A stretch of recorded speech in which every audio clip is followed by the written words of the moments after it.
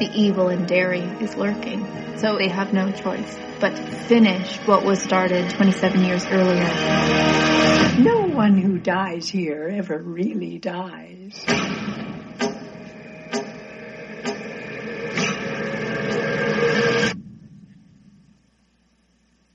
But tell me, how is it being back in Derry?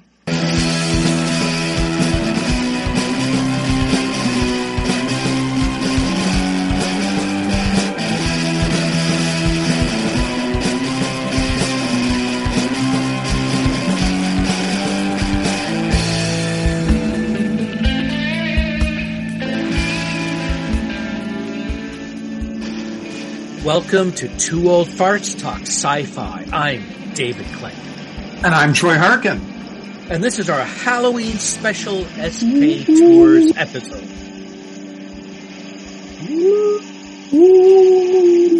Spooky stuff, kids.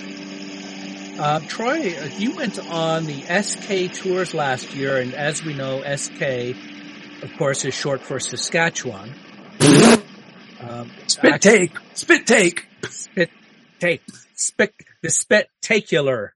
No, anyways, but of course I mean Stephen King. And we have as our guest tonight, Jamie Tinker and Jennifer Millar, who run the SK Tours in Bangor, Maine.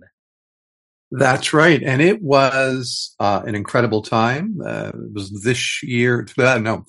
It was a year ago at Halloween time. And we had a great time. And I do want to say, like, if you get the chance to do this thing, you got to do it, people. But we figured this would make a fitting Halloween special to talk with Jamie and Jennifer and share what SK Tours is all about. Hey, Dave, do you want to do a quick Halloween-based either or? Absolutely. Very happy to. Okay, let's see. So this is for you. What is scarier, a cemetery or an abandoned old house on the edge of town? I would go with the cemetery on that one. Okay, then what's scarier, a cemetery or a seminary? I would still go with the cemetery. Okay, I have to tell you that when I was a kid, I, for a while, was so afraid of the whole concept of death that I overcompensated. I went the other way. And that whenever we passed a cemetery, like with my parents and I was like little, I would say, that's a beautiful cemetery. And of course that would creep my parents out. I didn't realize just how creepy that was. Anyway, either, or what's scarier, Chucky or Chuck E. Cheese? I think I'll go with Chuck E. Cheese on that one. Yeah. Trapped by a rabid dog or being trapped by a dodgy rabbit? I would go with the dodgy wabbit. Dodgy wabbit, yes, because I think of Monty Python and the Holy Grail. Yes, I do. Yep. And the holy hand grenade. We don't always carry one with us. That's the danger. Yeah. What's scarier? Scary clowns or scary ventriloquist dummies? I'm pretty scared of ventriloquist dummies. Yeah, you know what? I am also, that's where my vote goes too. There's certain ones like Pennywise, yes. But in general, ventriloquist dummies, please keep them away. What is scarier, the evil dead or the mundane dead? And that's like, I don't know if you're familiar with What We Do in the Shadows, but there's a character, Colin Robinson, who is like an energy vampire type of guy. Yes. Yeah. So that's what I'm thinking about with the mundane dead. Evil Dead or Mundane Dead? I would go with Evil Dead. That's a show actually we'll have to do at some point because Alexa and I both got into What We Do in the Shadows, and she absolutely loved the show. We got through to season 2, episode 6 or so, and she loved Colin Robinson's character as the energy vampire. She thought he was hilarious. Yeah. And I will not spoil where they've gone with that character, but it's in really great places. And hey, Halloween fun fact. As a child, I used to get so wound up pre-Halloween that I would throw up. Oh, that's a beautiful. That almost brings a tear to my eye. Yep. There you go. Well, one thing I think you're talking about is Halloween moments and dressing up and doing things. So I found on my Facebook page a image of me at a reading back in October of 2019 that Brenda Clues organized. And I threw this thing together at one of these thrift stores from all sorts of different things. So I grabbed this baby mask with almost cobwebs on its face, a lab coat, and a butcher's kind of smock thing. Yeah, like a smock thing with all these things for cutting up meat and with fake blood stains. Yeah, it's And very the whole Texas thing Chainsaw. together. Oh yes. Yep. So I thought you were impressed with this one because I showed you the image. Oh, it is creepy AF, as the kids say. Yes. Yeah, it's disturbing. Yes. It's like a crossbreed of horror. Heinz 57 of horror. I like it. We are very excited to get on with our interview with Jamie and Jennifer of SK Tours, and we really hope you enjoy this. Bangor is the place Stephen King has called home for most of his life, but it also serves as the alias of his dark fictional town, Derry, Maine. Derry has been a setting or a place mentioned in over 25 of King's books, perhaps most notably in the 1986 novel It, which has twice been adapted into successful TV and film productions and is currently being developed as an HBO series, Welcome to Derry.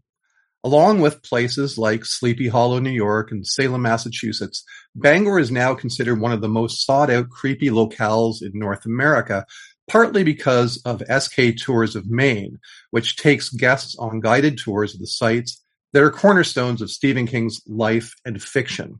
Our guests today, Jamie Tinker and Jennifer Millar, owners and operators of SK Tours of Maine.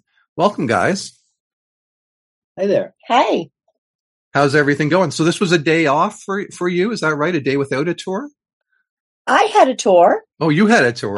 Actually, I made an exception for today because the standpipe, the Thomas Hill standpipe or the Derry standpipe happened to be open today for visitors. It was an open house. And I had, let me get there quickly because it's in French. The woman who runs the French Facebook page, where was I? I had it and it's gone now. No problem. And she was coming to town to take the public tour. And I said, you know what? Take a tour with me. Take a private tour with me. And when we're done, I want to get you up inside the standpipe. This only happens 4 times a year. Oh. And she said, okay. So she and I spent the afternoon doing Derry. And then when we wrapped it up, we came back and I was able to bring her up inside the standpipe and she got to take some pictures. And it was just really a lot of fun. Lucky woman. And now I don't know if I should jump to this right away. Here we are. But No, I was just going to say, I finally found it. Stephen King, France. All right, I'm going to mess this up. L'actuality de Stephen King. And she came from France to take this tour. And it was, a lifetime trip for her. And I said, and I think she wanted to originally, she had a tour booked for yesterday, the 10th. And I said, if you can wait and hang out with me on the 11th, we'll do the standpipe too. And we just got to have a whole lot of fun this afternoon. Oh, that is great. Now, for folks who don't know, the standpipe is a really central location in it. It's iconic, and when you see it for the first time, it's jaw dropping. But what really got me, Jamie, was that you have always lived almost as close to it as you could get, right? The house right underneath it.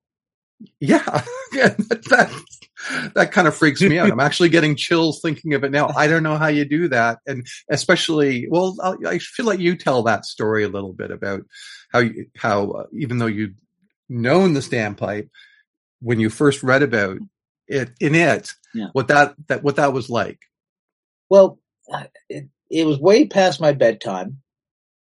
That's when I was reading the book. That's when I read all my King stuff. It's way past my bedtime. And I'm reading the book, and I'm reading about Stanley on the bench. And he's sitting on the bench in what Steve calls Memorial Park, which is Summit Park right here where the standpipe is, right next to my house. And he sees the standpipe doors open now. That door was locked for 50 years. So it was supposed to be closed in the 50s, but it's open, and he hears carnival music, and he comes closer, and he smells popcorn, and he goes inside, and the two dead boys that drown in the tank start slowly and creepily coming down for him. And my mother calls up, "Jamie, it's time for bed." It scared the wits out of me. I cannot imagine what it's like living in that town once you know the books, especially when you're younger. Well, Jamie grew up in the shadow of the standpipe, and he and I now live across the street from the standpipe. Yeah, isn't it, from what I remember, your dad's place is on the one side and your place is on the other side, isn't it? Yep. That's crazy. I love that. Well, let's go back then. Let's talk about the background of how your father started what is SK Tours, Jamie. How did that come about? Well, my dad had a bookstore for almost 20 years called Bet's Bookstore in Bangor, and he sold it. There was just nothing left to buy and sell. He kind of burned out from the selling of the books, and it was getting really hard to keep inventory and also to compete with all the big box booksellers and everything. So he sold Bet's, and he thought he was out of the King business. So he gave a version of the script that he'd created over the years to the city, and the city tried to create a tour. They called it the Tommyknocker Tour, and they did it like twice a month, and so their phone was on fire. Like, we do this 3 to 4 times a day. They were doing it twice a month. So it was wild.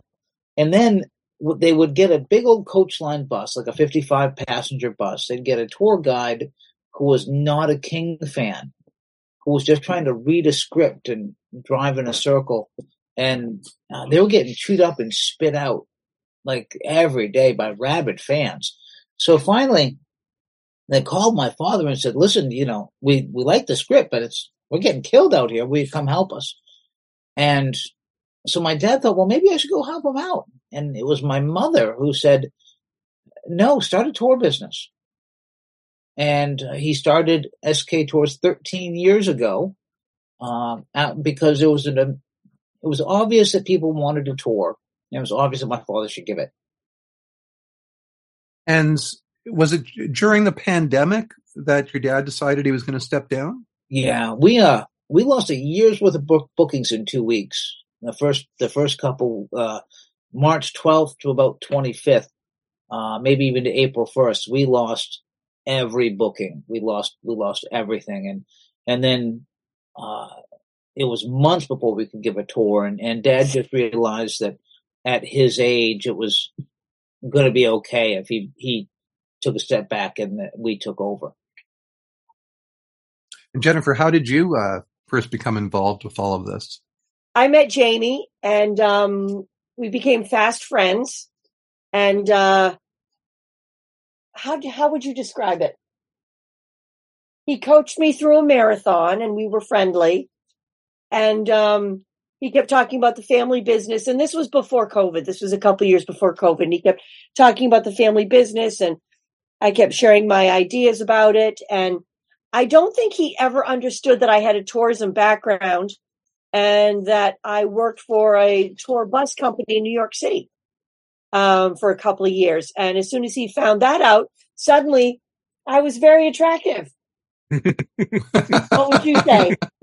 And then his dad retired and wanted to sell the business. And Jamie said, what do you think? Do you think you can help? Because I understand reservation systems and I understand tourism and I understood bus tours. And I said, no, I want you to do this by yourself for a year before I quit the job that I love to join you on this. And so I made him work by himself for a whole year. And at the end of the year, he said, yes, please, I really do still need you. And I quit a job I loved and gave up everything and jumped in with both feet. And it's been awesome. You were our, I guess, first contact with the tours as I was putting out feelers about when we were going to be able to do this and whatnot. And it was great. Like I kept running in to tell my wife, Christie, it's like, oh my God, they can do this. They can accommodate this with us. We can get a private tour. They're going to do it on a day that they don't usually do. And we can bring our dog, Evie. And, Evie, I remember Evie. Yep, that's good. It was just perfect. So let me go back a little bit to Bet's books, because that also sounded fascinating. For quite a while there, your dad was just selling Stephen King books. Is that right? Probably the second half, he became a Stephen King kind of destination and only sold collectibles. But when he bought Bet's bookstore in 1991, it was a plain old bookstore, new, used books. That was it. And that's what he did for the first years, 8 years, maybe 9 years. He just sold books and books and books and books and whatever. But it became obvious over some time that people were walking in the door, they were having King questions. They wanted King books. And my dad realized that there's no King-specific bookstore in Bangor, Maine at the time. And honestly, he thought that was kind of rude. I mean, Steve's done so much for our city, and no one is showcasing his stuff in this city. So my father decided to create a little corner of King stuff in the back. And that was the beginning of everything for him. Yeah. And now, is it true that your dad's first sort of, I guess anybody in really their first exposure to King could have been that first book launch that he attended? Well, Steve's first book signing ever was at the University of Maine bookstore, April 16th, 1974. According to Steve, only 3 people showed up to it. And a kid with his dad looking for comic books. Yes. But the next night, April 17th, 1974, he did his next signing at Bet's bookstore. And my father and my mother were there. My mother dragged my father down there to hear Steve read. And all they knew was there was going to be a new writer from Bangor doing a signing and a reading. So they went down and they met Steve at that signing, where that my father got Carrie signed. Wow. So I guess that one is well preserved somewhere, either in your house or his house. Oh, no. They fell on hard times. Before my father bought the bookstore in 91, they'd had a rough go of it, and it ended up getting sold at some point. Oh, okay. It would be so fun to get that back. Yeah, wouldn't it be fun to find that then? Well, I wonder if it was inscribed to them personally, if it said Stu and Penny. It's hard to tell nowadays. We should ask your parents and see if we can find it. Okay. That's an adventure. That's a documentary in itself. So I'm wondering, when we did the tour, we were lucky enough to get one of your private tours. And Jennifer, you made sure that Jamie handled it for us. But how does it sort of break down?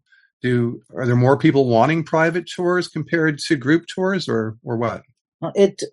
When my father started, he didn't really offer private tours as a tour offering. He just gave tours. But once COVID happened, people started to really want the private tours, and that's where kind of the private tour idea came from. And people wanted the private tour more during COVID than they seem to now. There was a huge uptake in private tours. And we ended up having to buy 2 more private tour vehicles because of it. Yep. Well, the private tours are great too, because you have that direct ability to have a Q&A with you as you're driving. I mean, I was almost torn. Like I think wasn't absorbing everything visually because I was so interested in what you were saying.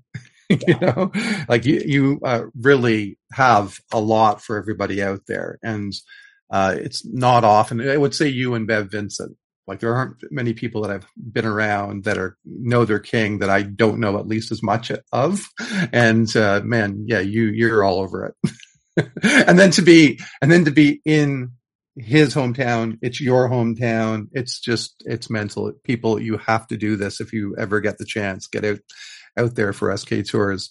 So I need to know, you must get some, overly zealous King fans, some nutty cockadoodie #1 fan types on the tour. Do you have any Annie Wilkes type stories to tell us? We've had people show up dressed up as Annie Wilkes, and not for the Halloween tour, just regular. We've had people show up dressed in full Pennywise costumes, full Pennywise. Not because it's Halloween; it's Thursday. and they showed up in full old Pennywise, new Pennywise. We have had some people who have a strong desire to meet Steve, and they hope the tour is a way to help them do that. Unfortunately, it isn't. But yeah, we got some people who are pretty aggressive. One time, we were on the tour, and I had a group of people with a lot of energy, and I saw Steve coming. Steve was walking down the road right by his house, and I'm like, "Hey, everybody, I'm just gonna," and I went click, and I locked the vehicle to keep everyone in the vehicle. Good move. So Steve could just walk by, wave at us, and get into his house. It's rare that I found, but it was one time when I thought, man, I gotta keep these people in the vehicle for a minute. And I just locked the door, locked all of us in the vehicle so Steve could get into the house. Yeah. I think I've heard a story too about a group being out in front of the house and sort of Steve just like walking by but saying hi to you, like in a sort of a, there was the whole group. It was there was 12 people on that tour that day, and 11 of them were looking at the guest house because Steve's guest house is beautiful. And in the front gate, the boy of the tour, little 10-year-old, he was playing with his camera, and I saw Steve coming. It was kind of COVID era, and he had a bandana on, so you couldn't see his face, but you can't miss him. So I distracted the kid. I'm like, "Hey, kid, come here, show me your camera." Steve walks right behind him, waves at me. I kept my mouth shut. I was going to be like, "Hi, Steve." I kept my mouth shut, and he walked right past me, right past behind the kid, and right behind the entire group, and into his own house. That is awesome. Well, speaking of 47 West Broadway, which is King's Bangor home, can you tell us a little bit about Halloween's in Bangor, particularly that location? I grew up about 2 miles away. I never went to Stephen King's house for Halloween because that's not where the good candy was. I lived just down the street from an apartment complex, and I was not dumb. And so I could go to this, 300 or 400, apartment complex, and I could rake in the candy by the pillowcase full. So Steve's was not the place to go when I was growing up. I went once, and it was too many adults and not enough kids. Yeah, well, it was you wait in line like 45 minutes along the fence. The kids don't care why they're there; they want candy. Right. It's the parents who want to see Steve. Yeah, more and more parents were showing up and less kids. And I could get full-size Snicker bars at the apartment complex. You guys were getting little. You got a piece of penny candy at Steve's house. Mm. But you'd wait in line for like 45 minutes to finally be going through the front gate and to the front door. And that was a line, too. And Tabby's up there, like, at the front door, like, candy, candy, candy. Joe, bring more candy, candy, candy. But the parents are there to see Steve. He's nowhere to be seen. What he would do back then, under the porch that's there now, when you're looking at the house to the right, there's a window in the basement. And Steve would sit in the basement, and the light would be on, so you'd be able to see him in there. And just as you walk through the gate to the right, there was a statue of the Crypt Keeper sitting on the throne. Oh, sweet. And Steve would talk to the kids through a two-way radio in the Crypt Keeper. So I had like a 5-minute conversation with Stephen King at that thing, waiting in line. I guarantee you I said something inappropriate. But it was a way for the parents to know where Steve was, know he's not available, and he would interact with the kids as we came in. But I only went one day, and you got a one round piece of penny candy. That's all you got. I think they were serving hundreds of kids. Yeah, and then some. Ridiculous. But that was back when it was just us local kids. I'm talking maybe 1983.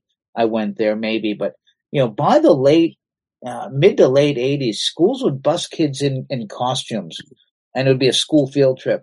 And Steve even, I think it was on Letterman, he said, "I hate Halloween. It's not supposed to be like this." And they would have to block off the streets. The police would have to block off the streets because so many people were there that it just wasn't safe anymore. And finally, Steve said, "I'm out. I'm done." And they don't do trick-or-treaters at the house. They don't do Halloween. They're not there. The thing is locked and the lights are off. Yeah.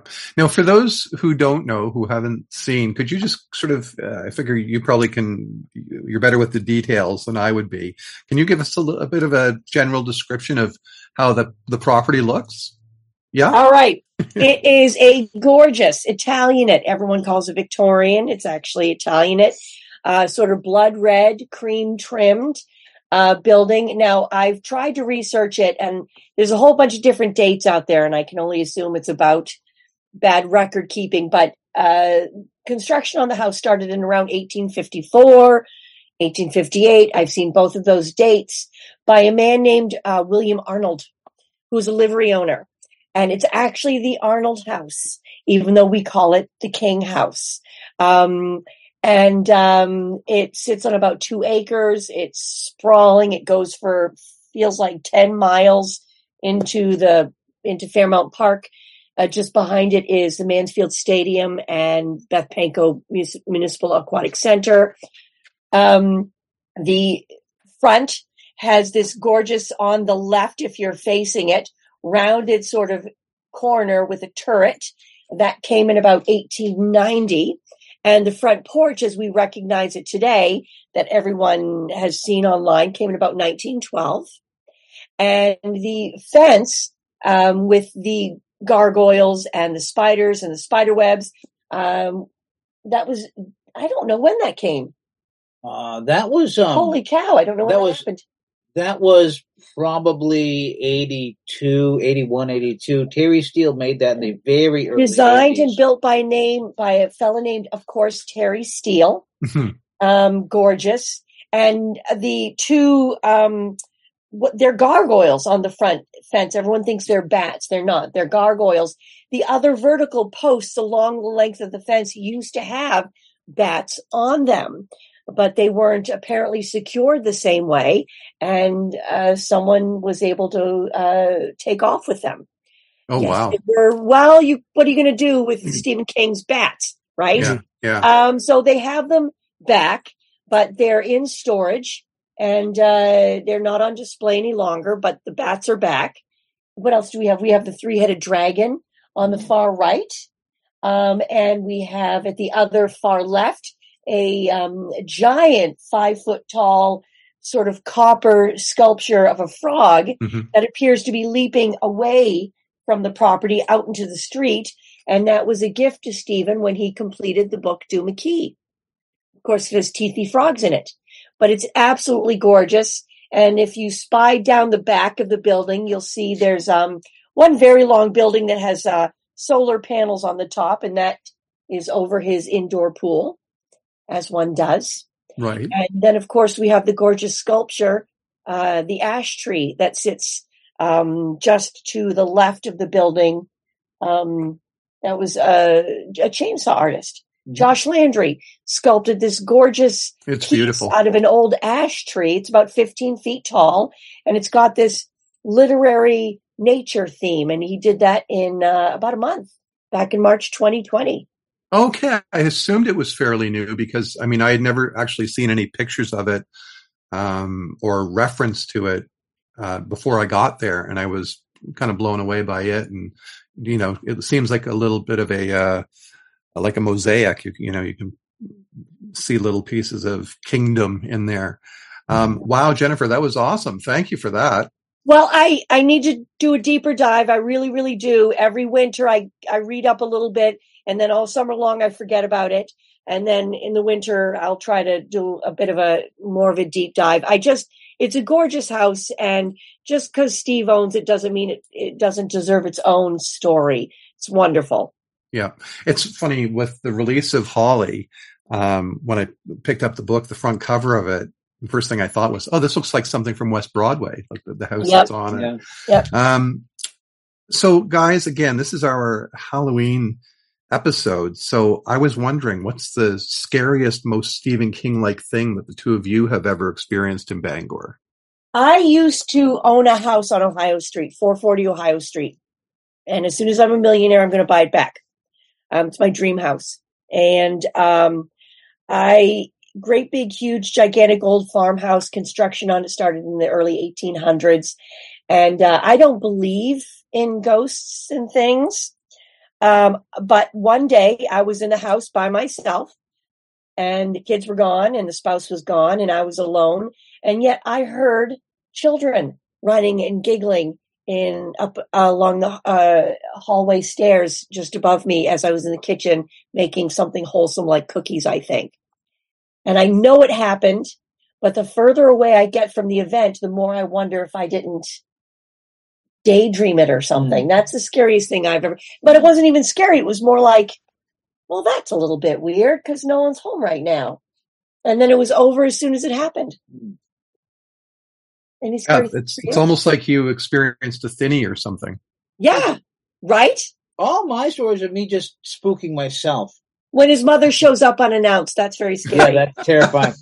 No, I'm a huge scaredy cat. I'm spooked by everything. And the thing about living in Derry is the things Steve describes things so well that I know every spot. I know every area. We know every nook and cranny of this city. When Steve talks about certain things, I picture him and I believe him. And then, and then when I'm there in the dark, I just scare the wits out of myself. I'm a huge scaredy cat. And, I have run home in the dark more times than I know, than I probably should admit. Or the bridge across the river, across the Kenduskeag, that used to be the Kissing Bridge. It used to be the Morse covered bridge. Now there's a little path there. That's used to be deserted and creepy. It's not deserted anymore, but it's still creepy.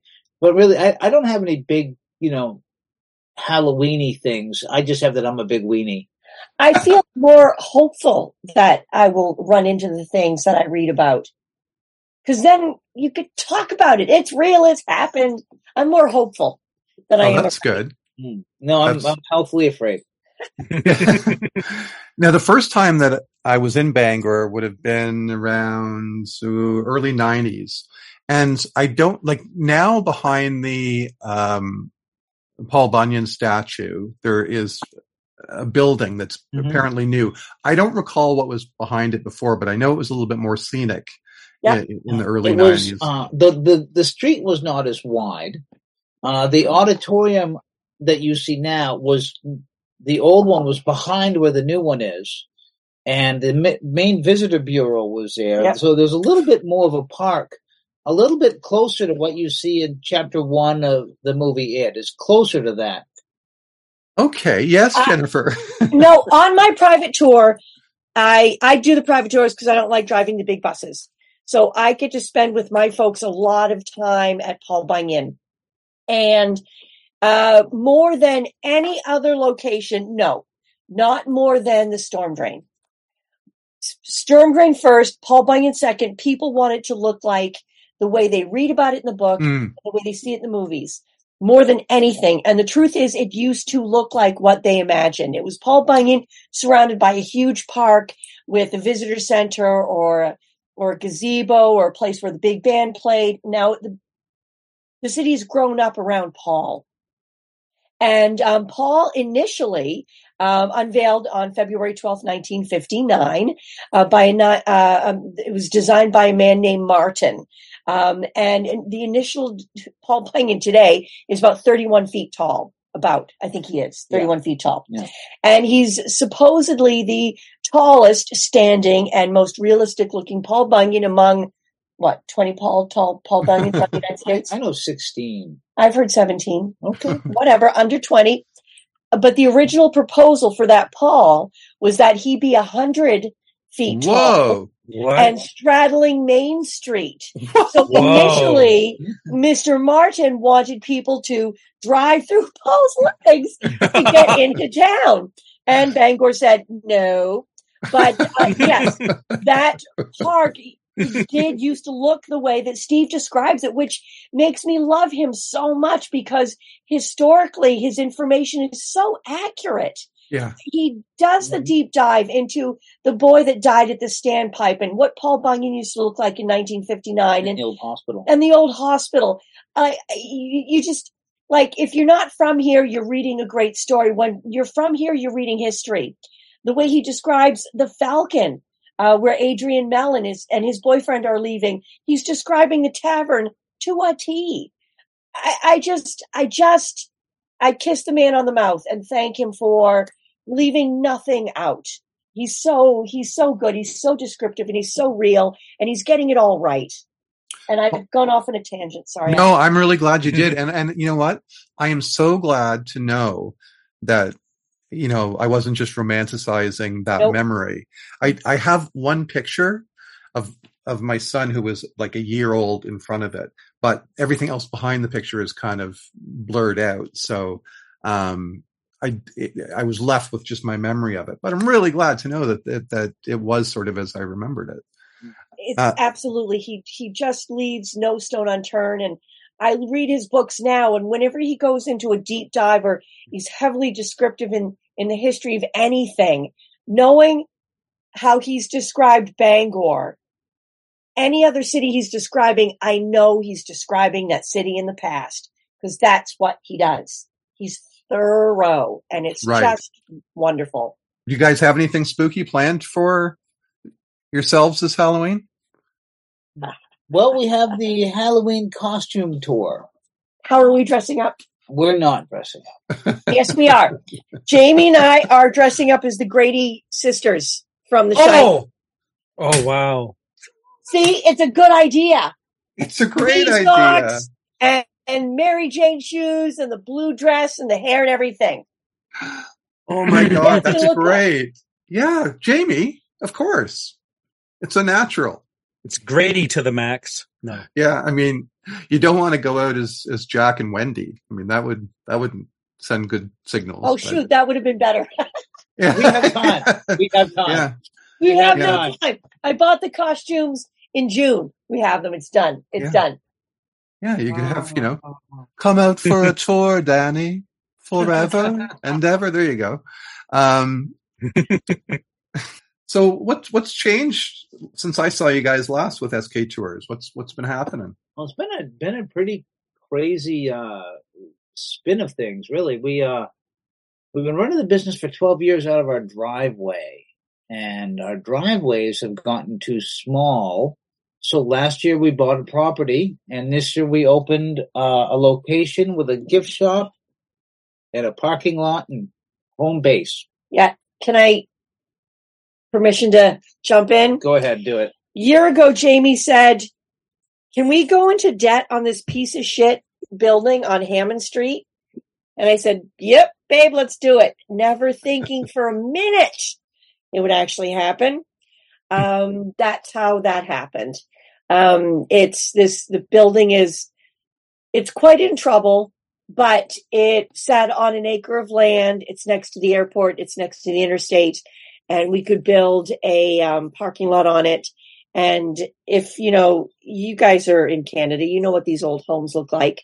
There's not a single square 90-degree corner in the place. Right. So we said, we have our lives to fix this building. Let's just set up a home base, and maybe we can have a little tiny shop on the first floor and sell a couple T-shirts. We've already outgrown the first floor. But yeah, Jamie said one day, this is overpriced, horrible, horrible property that I think we should buy.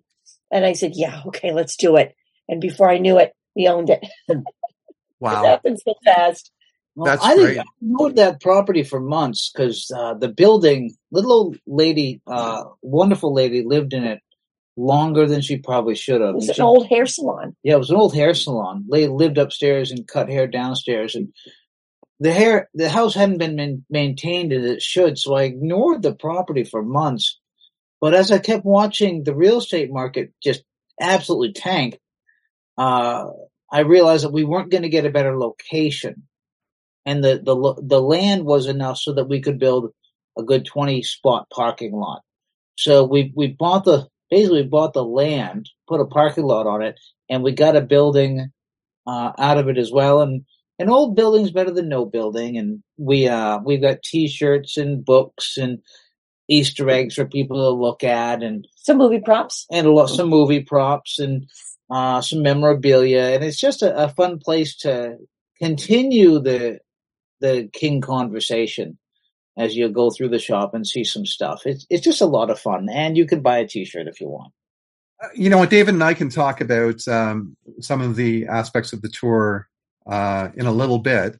I don't want to keep you guys too long, but I did want to say that we have all night, my friend. Don't you worry. Do you? Okay. Oh, well, yeah. I was going to say that I really did love the door-to-door delivery, like the pickup and drop-off. We don't do that anymore either. Well, I appreciated being able to get that. That was incredible because it was such, first of all, I have to say, like, you know, it's amazing that Christie wanted to accommodate me, like to go off. It was our 30th anniversary, and she was just starting to have some health issues, unfortunately. But it was not an easy trip for her. So to be able to have that private tour and have you pick us up and drop us off, because as soon as you dropped us off, we were then on the road for like 5 hours. Yeah. Since we didn't have a central location where we could meet everybody, there was no place to pick people up. There was just nothing. So then we started going to the Airbnbs and picking people up for the private tours.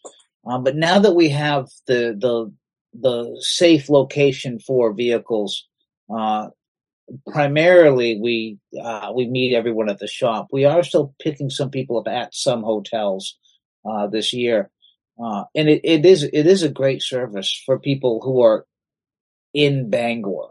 Right. We get requests like, "Hey, I'm in Ordo. Can you come pick me up?" And, right. And that's like what, half an hour or so, or further. Well, once you start going back and forth and trying to point for the tour, the logistics are a mess. Right. But yeah, it was one thing my father started that when he started the business, he started out of a single vehicle, and picking people up where they were really worked for him, and it was a great way to give a little service to the customers, and it is fun when we get to do that. Now, honestly, every aspect of the tour I loved, but one of the highlights was Mount Hope Cemetery. First of all, we had a gorgeous day, and now I know you worked the previous day when it dumped all day. For me, it was just a matter of staying inside, but I know you did a tour that day. So luckily we got the good weather the following day, which was, I think, the 27th of October last year. I said, you know, that I felt as if I had been airlifted into the Pet Cemetery film. And because you had your headset on, you and I were able to have feet on the ground and walk around while Christie and Evie could listen inside the van, which I thought was a great thing. And Christie said she really appreciated that too. Yeah, absolutely. Yeah. And that cemetery, we could do a King-related walking tour of that cemetery, if we had the time to figure something out. Steve got names out of there more than I have the time or distance to show you. But that cemetery is fantastic. Yeah. So David, when Pet Cemetery was made, King insisted that it be shot in Maine. And so the scenes, whose burial is it that King presides over? The housekeeper's funeral. Oh, right. Yeah. Who has the stomach issue. Yeah. Anyway, so there was a scene shot in this cemetery. And it's great. Jamie actually goes through the motions of sort of like being King, giving the service. It was great. And then, you know, you get to see the headstones there's a Georgie headstone, and there's there's a Carrie, wasn't there? There's a Carrie, right? Yeah. The Carrie's there. Yeah. And just being there, and you look around and you realize like every shot that you see in that film is here, and you sort of recognize every little vista. And then, as I recall, I might be wrong, so Jamie, correct me if I am, isn't it then like opposite the cemetery is the, I don't know what that public works building is, but it's where Gray Matter? Was it not Gray Matter? Graveyard Shift. The public works. Yes, Graveyard Shift. The public works and building.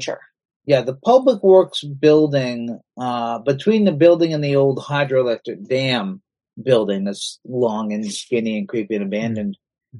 Underneath those are tunnels, and that's where they filmed The Rats and Graveyard Shift. And then the final fight scene in Dreamcatcher between Douglas and Miss Gray was filmed in the Waterworks building there as well. Yeah. And one of the locations that I didn't know was on the tour, but it was one that I found surprisingly moving, was the area that had inspired Bev Marsh's poverty-stricken neighborhood in it. Yeah. And I think, because I didn't know it was coming, but when you took us down that little road, I just got chills because I really felt like I'm going to see like Bevy from the Levee's going to come out. It wasn't in a, I don't know, fanboy sort of way. It was in a sad way, like I felt for this character. That's a sad, that, 1st, 2nd, and 3rd Street in Bangor have always been, really rough areas. When you're talking about the spot on 1st Street and, but 1st, 2nd, and 3rd, Sanford down, on that side of Main Street before the railroad tracks where Nebolt Street would have been. Those streets have always been pretty sad places. Now, it's not far from there. Again, if I've got it right, we ended up at the Dunkin' Donuts where Tabby had once worked, and I don't know why, but that wasn't actually part of the tour. We went there afterwards, and we're like, "Wow, this is it. This is the place." And because it was Halloween, they had I have to tell you, I'm infatuated with Dunkin' Donuts because we don't have it, right? So we have Tim Hortons. Tim Hortons is nice. I like Tim Hortons. Yeah, I like. I don't know. I like the Dunkin' Donuts coffee better. I don't know what it is. And I actually like the donuts better. For over 60 years, we've kept America running with our dedication to serving the freshest cup of coffee. Dunkin' Donuts. America runs on Dunkin'. People are going to want to crucify me because a lot of Canadians are like, you can't say anything negative about that. And it's an American company, right? Like, anyway, I do like my Dunkin' Donuts. I do like being in the place where Tabby once worked, and I did like buying a little spider donut, which had. That's nice. Yeah. Dave, is there anything sort of off the top of your head that you can think of that you want to? Well, the only thing I was thinking of is it's one of the things that Bev was mentioning, and it mentioned it in his book that we covered, that 3-episode thing, was the idea that with how much Stephen King has written about, sometimes there's contradictory stuff. So I don't know if you get into any of the things where you say, well, this is here, but it's also different in this other story. Yeah, we have to deal with that. First off, no one has done so much for a single town in terms of words on a page that people could do a tour on. Anne Rice probably did it in New Orleans. But when it comes to Derry, specifically over the years, we were talking about it we were just talking about it today, as a matter of fact, with, in the end of the book, the standpipe falls over and rolls down the hill, and in Dreamcatcher, the standpipe's not there anymore, and there's a plaque put up by the kids of the Losers Club, and then the conversation of, well, who is Mr. Gray in Dreamcatcher, and is he Bob Gray in it? And you start going through these rabbit holes of well, where is the contradiction and what is true? But Steve has, over the years, answered certain interview questions 3 different ways over the years. And we have to decide which one resonates best with the tour and is the closest to what we believe. You also got to keep in mind that while Stephen King was writing it, there was drugs and alcohol involved. And that would, in my opinion, probably impact some of his faculties. I disagree. Okay, all right, never mind. I disagree.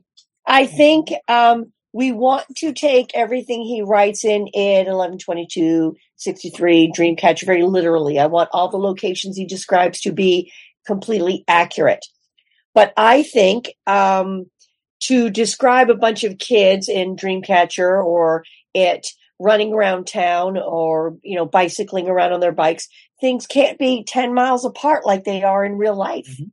You know, I think he's taken Bangor and he's compressed it and he's squished it to make, to describe, like I'm reading, we're listening to it right now, and he's talking about, I think it's Ben leaving the Derry Public Library, and he's walking up Kansas Street, which I believe is Ohio Street. And just ahead, he can see the old Cape, which in real life is Cape Art. In real life, they're 6 miles apart. In Derry, it's a mile apart or less than that. I just think he has had to take Bangor and compress it to make it. And he talks about how Bangor's the big city and Derry's this little town. I think he compresses it to make it possible for young groups of kids to run and ride their bikes all over town and achieve great feats and defeat terrible creatures. And that's how I choose to see it. Yeah. And like there's a conversation, well, we can look at a map and go, well, this is Kansas Street and is this Canal Street? Is this Main Street? Is this Lower Main Street? Is this Central? Is this Central Street? Where's Abbott Street? Where's Costello? And we do go down this rabbit hole of trying to. We want everything to be literal because that would be so cool for us, the people that live here. But he's a writer, he's a creator, he's an artist. He can take liberties. And Bev Vincent has, when we were speaking with him, he was saying, it's even harder when you get into Castle Rock.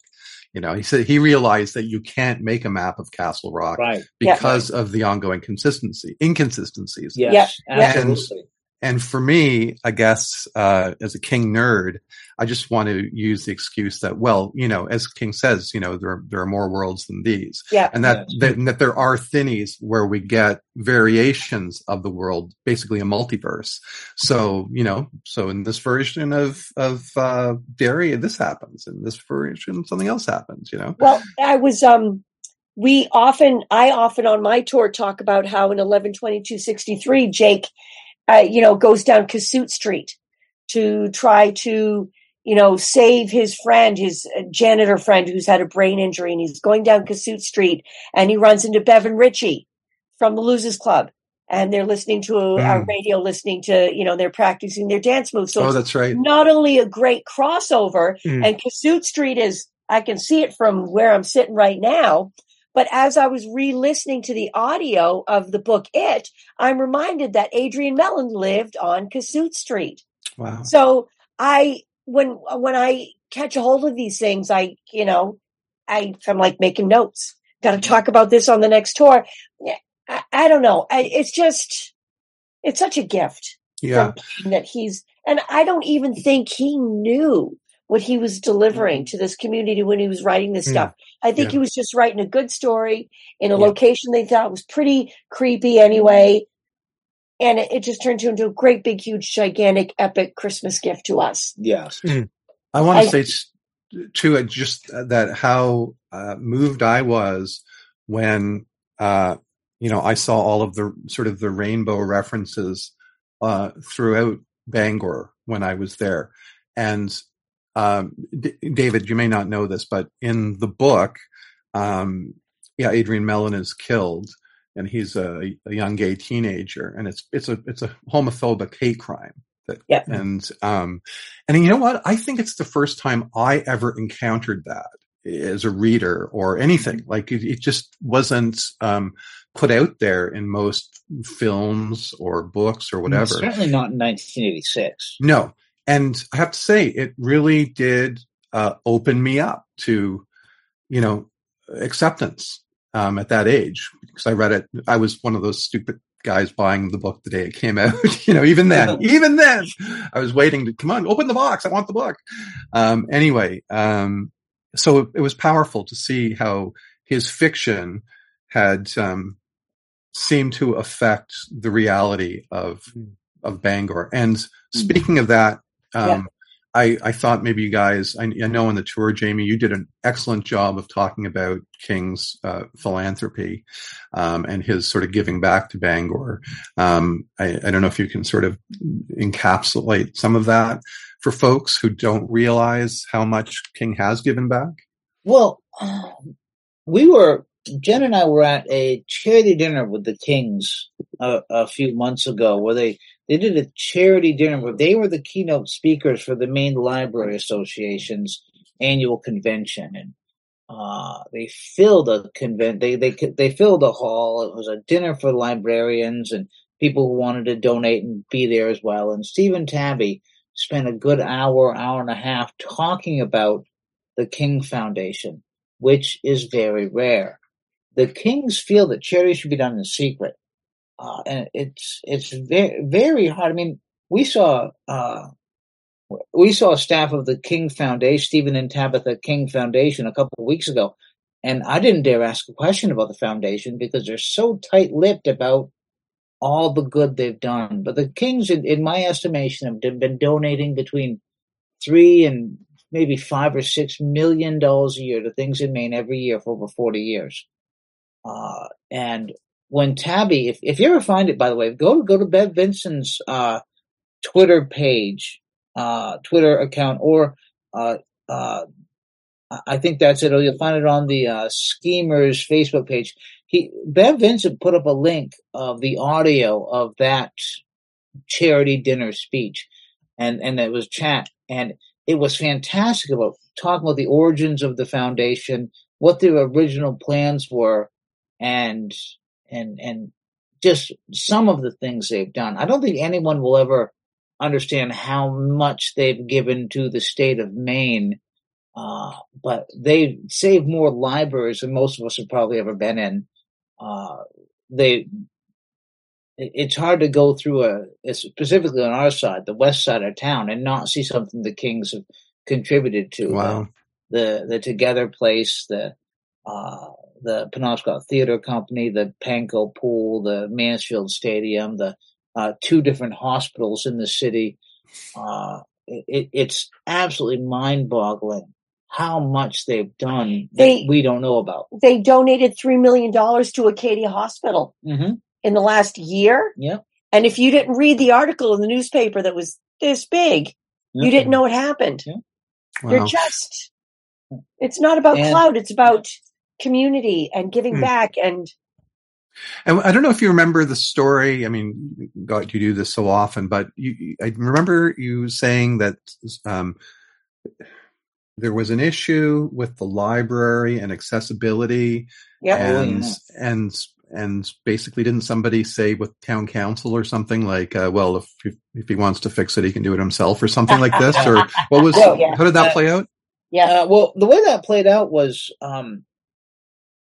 the original goal was to raise $6,000 in 3 months, and they'd be able to fix the stairs, and any money left over the library could have to buy like paper clips and pencils, because the library's budget comes from the city, and they would have to put in a request in writing to get the money to buy the staples. But the theory was that if they raised at least $12,000, that $9,000 would go to fix the stairs, front stairs that had heaved up in a frost heave, and the rest of it would go for staples and pencils and office supplies.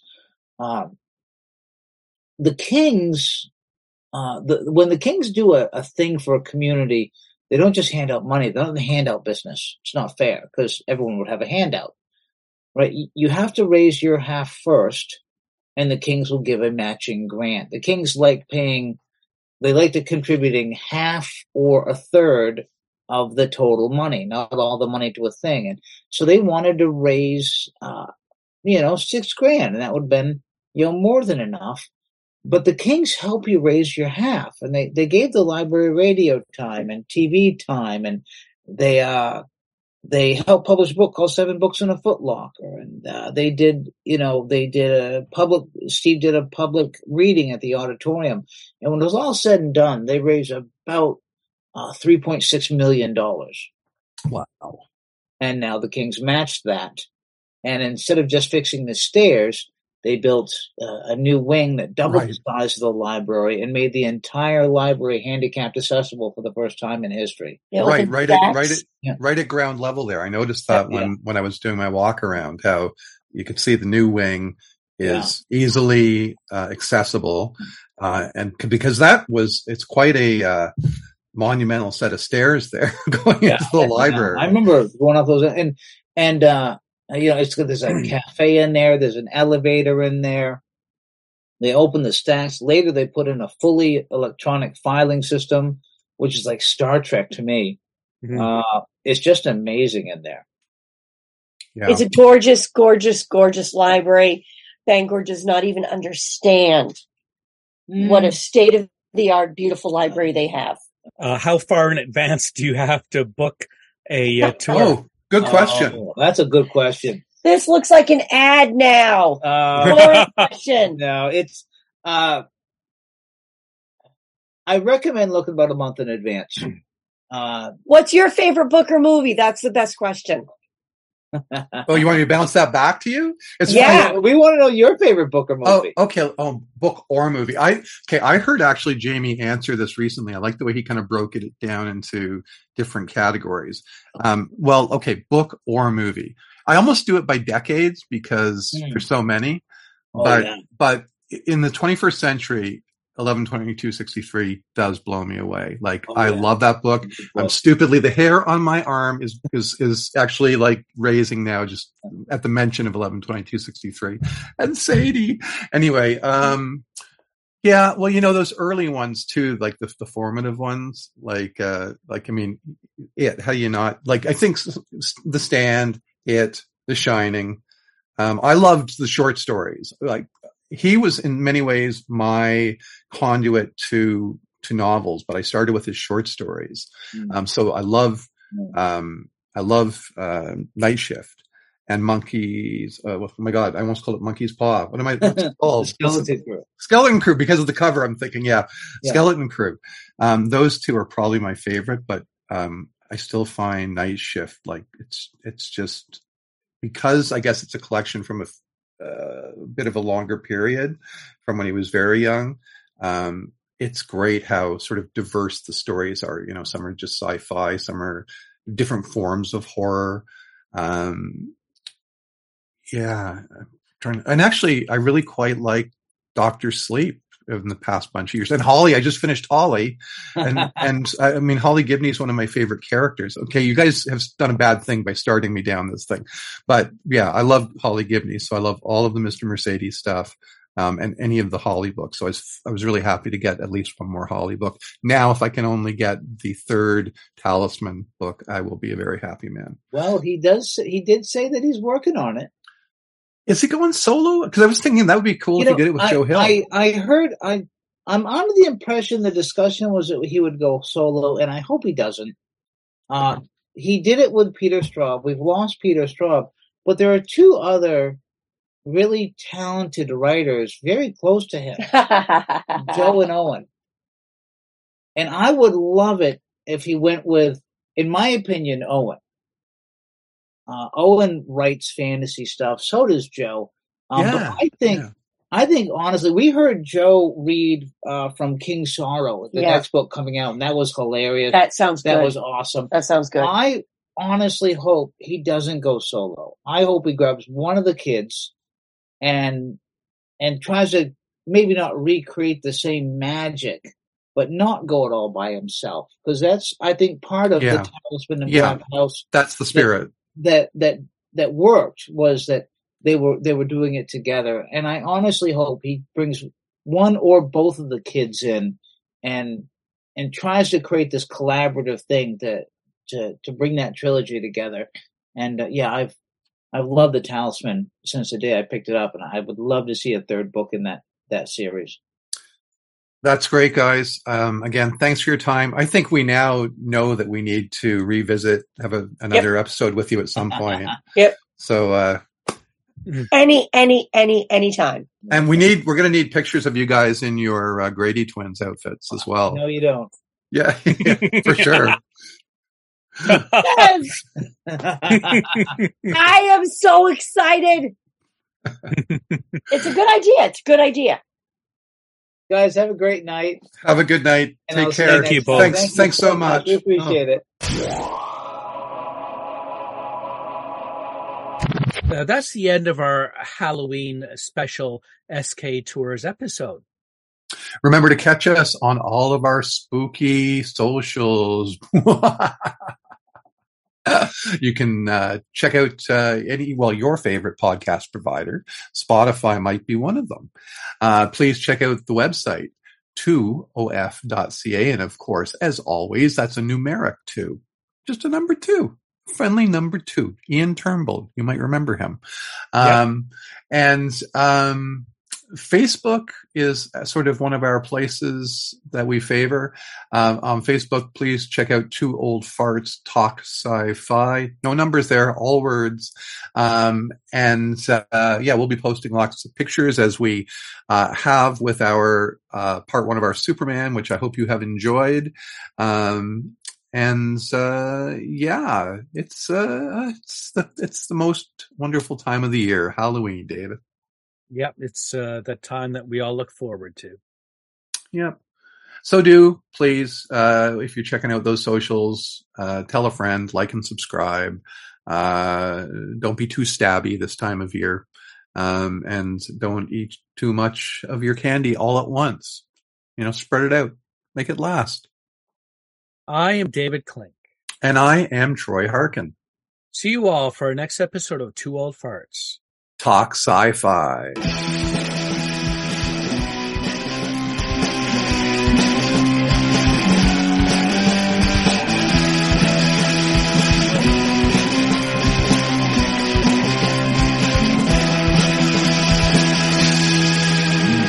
That was fun, eh? That was really good.